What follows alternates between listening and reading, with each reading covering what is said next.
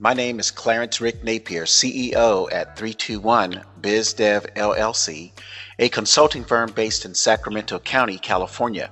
321 BizDev is a sales systems and business development company supporting attorneys, CPAs, corporate dental franchisers, independent dentists, home health providers, home builders, medical groups, plastic surgeons, insurance brokers, and real estate brokers.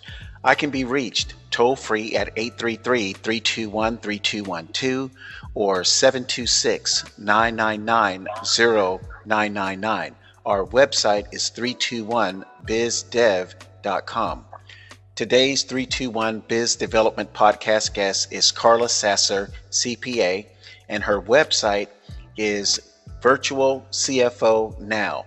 Karla's professional services merge the best of accounting, operations management, and information technology. Hello, Karla. How are you doing this morning? Hi, Rick. I'm doing great. How are you? I'm doing fantastic. And Good. I know you're having some pretty good weather in your area, so Yes. we'll see if we can complete this podcast episode. Okay. So today is podcast number 3.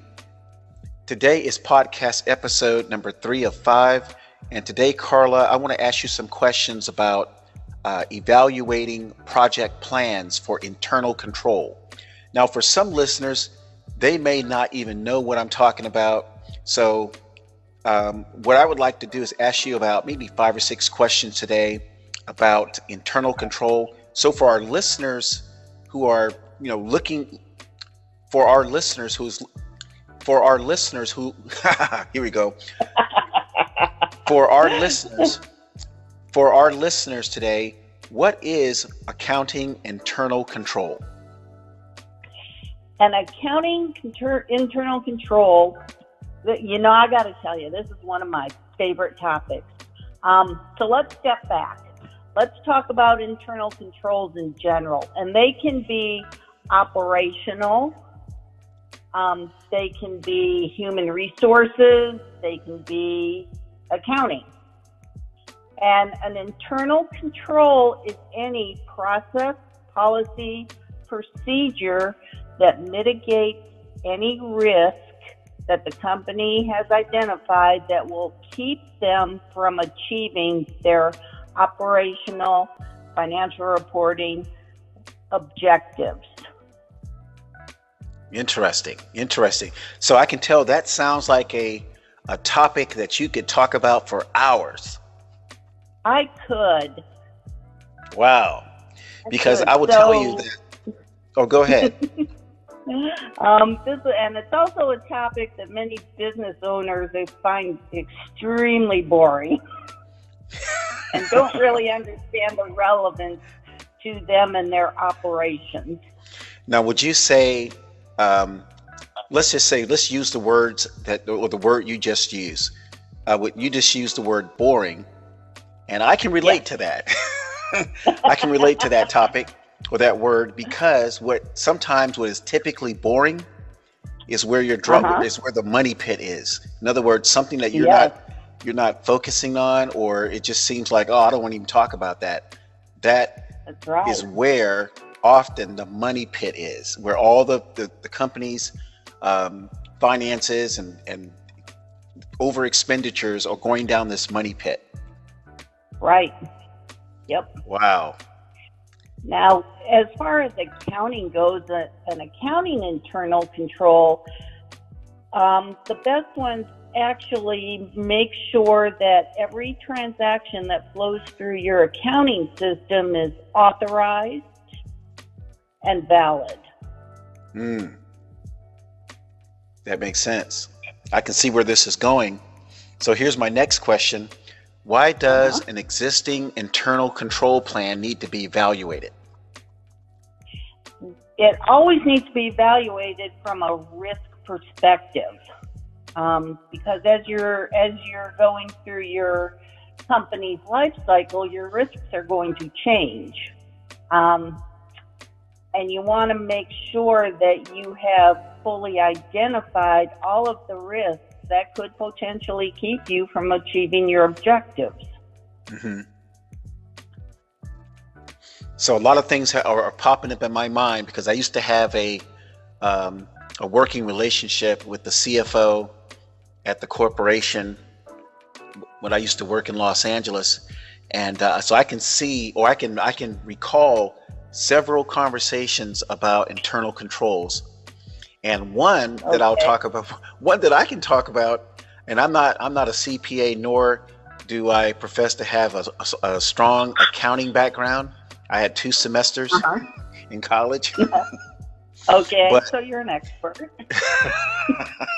but I'll tell you this: there was an accountant in the corporation that had a $2 million check sitting in the in basket for 3 weeks, and it wasn't deposited. Wow.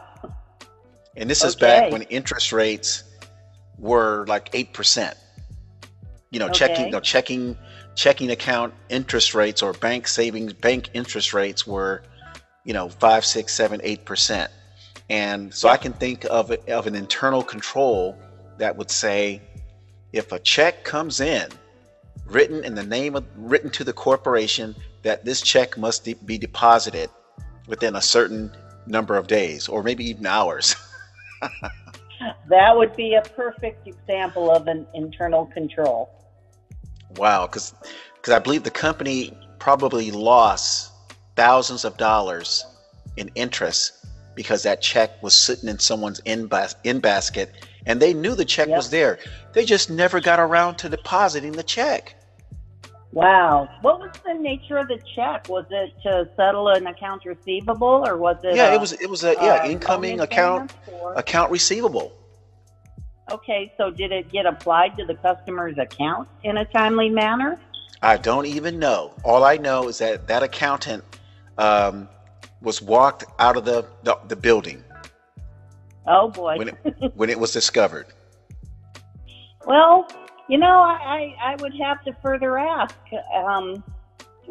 Did the accountant know that it was required that the check be deposited within a certain amount of time? Yeah, this was a I this was a seasoned accountant. This was not a newbie, Well, and no. Don't think of it in terms of that. But did management properly communicate to the accounting staff that checks must be deposited within a certain amount of time? Or had it been a management practice to allow checks just to sit undeposited, no matter hmm, what amount? yeah, I would say that it was probably a policy for the check to be deposited, knowing this Okay. accounting CFO, this accounting manager. Uh-huh. But it was the news just broke throughout the entire corporation that John Doe was no Yeah. longer with the company. Okay. Yeah, so that's what comes to my mind, Carla, when it comes to Uh-huh. an internal accounting control, and I can probably think of others too. So Uh-huh. here's my next question. Now, I Okay. just probably gave a great example of an impact, but Yes, what you are some did. other impacts of not having an internal control plan, or a weak internal control plan? Well, from your financial perspective, you could have fraudulent activity going on and not detect it until you've suffered a significant amount of losses. For Hmm. example, maybe your bookkeeper is writing checks to herself or depositing your checks into her bank account. And believe me, I've seen that happen. Mm. Um, yeah, there was an incident where the bookkeeper was depositing checks made out to the company to her personal account. Hmm. And you would think the bank would have red flagged that right away, but it was 6 months that was going on. So Interesting. if you're properly monitoring your accounts receivable and your bank accounts are being reconciled and you're looking at cash activity on a daily basis, then you're going to detect that pretty quick. Wow. rather than letting it go for 6 months. Now, is this a big company problem or medium-sized company problem, or could this be a small business owner a problem? It is systemic across any size organization. I think the smaller companies are more at risk because one of the best internal controls you can have is segregation of duties. Mm-hmm. That would be like your admin assistant receives the check and stamps them for deposit only. Mm-hmm. Your accounts receivable person will post those checks to the customer account, and maybe your accounting manager prepares the deposit. Got it. See, that's a segregation of duty. And each one of those elements of the transaction, the authorization, the posting, the validation, are being handled by different people. Mm-hmm. So that makes it harder for somebody to steal checks, to maybe post one customer's check against another customer's account, or to maybe deposit those checks into their personal account. So if you're going through that separation of duty, you have a pretty good internal control design system. And bigger companies have the resources to do that. Smaller companies don't.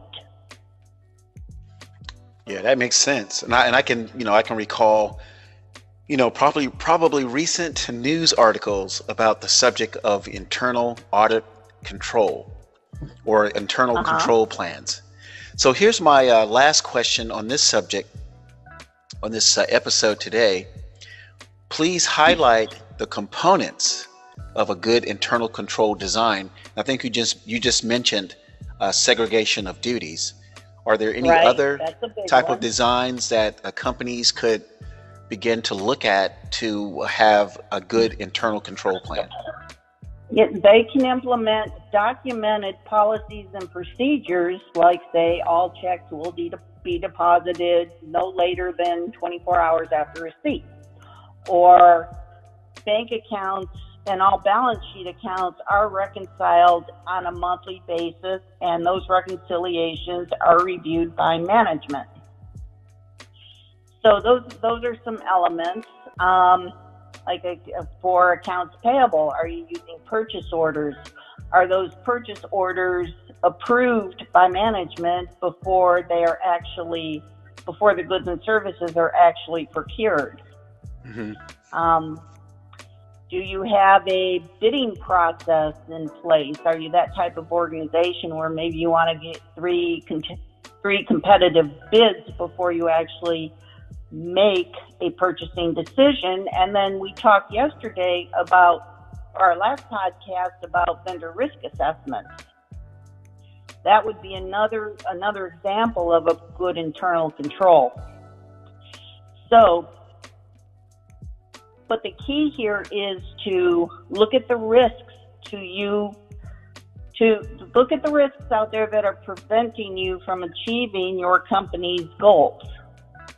And for each one of those significant risks, you want to make sure you have controls in place to mitigate those risks. So here's a side question that I just thought about.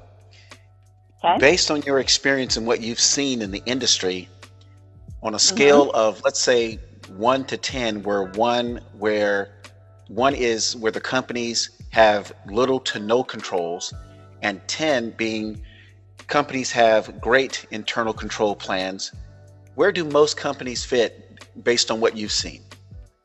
Probably a 3.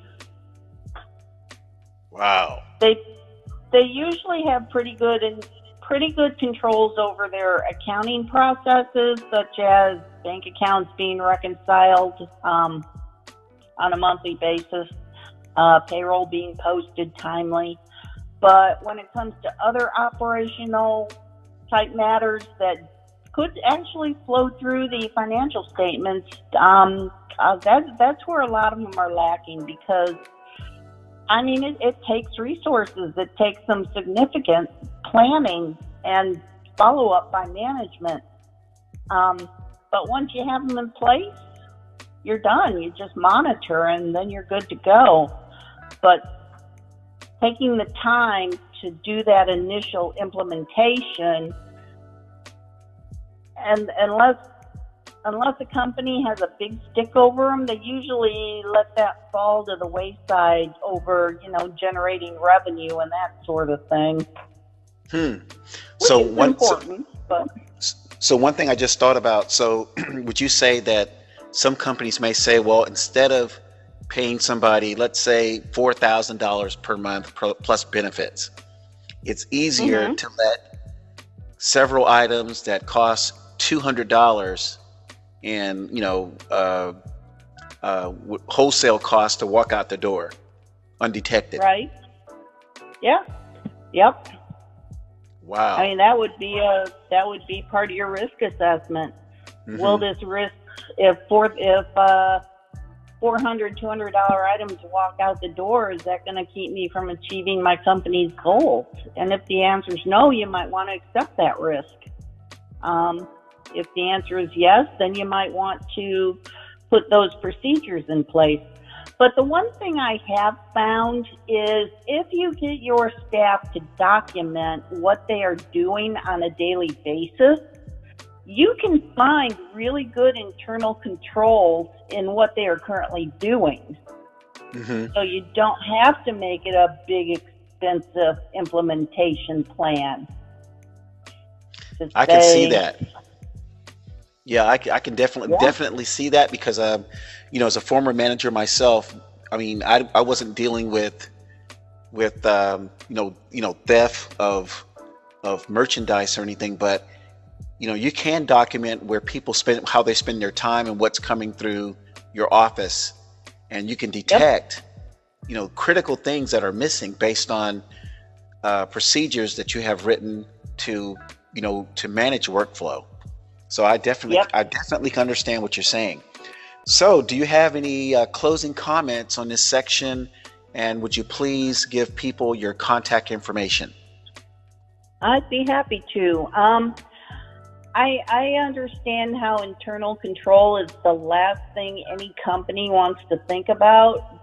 But like I said, if you just go through the pain points once and do it right, and then set up some ongoing monitoring of your control framework, then you're good to go, and you have a really solid organization to achieve its goals. And I am actually happy to do a free consultation with anybody who would like. You can go to my website, virtualcfonow.com, fill out a form, schedule discussion on my calendar, or you can email me at info@cfonow.com. Excellent. So I want to thank you, Karla Sasser of Sasser CPA at virtualcfonow.com for being a guest on this third of the 5 podcast episodes that we are creating. And if you want to be a podcast guest here on the 321 Biz Development Podcast, I can be reached at 833-321-3212 or 726-999-0999. Again, I want to thank Karla Sasser of Sasser CPA for being a guest today on the 321 Biz Development Podcast. Make it a great day.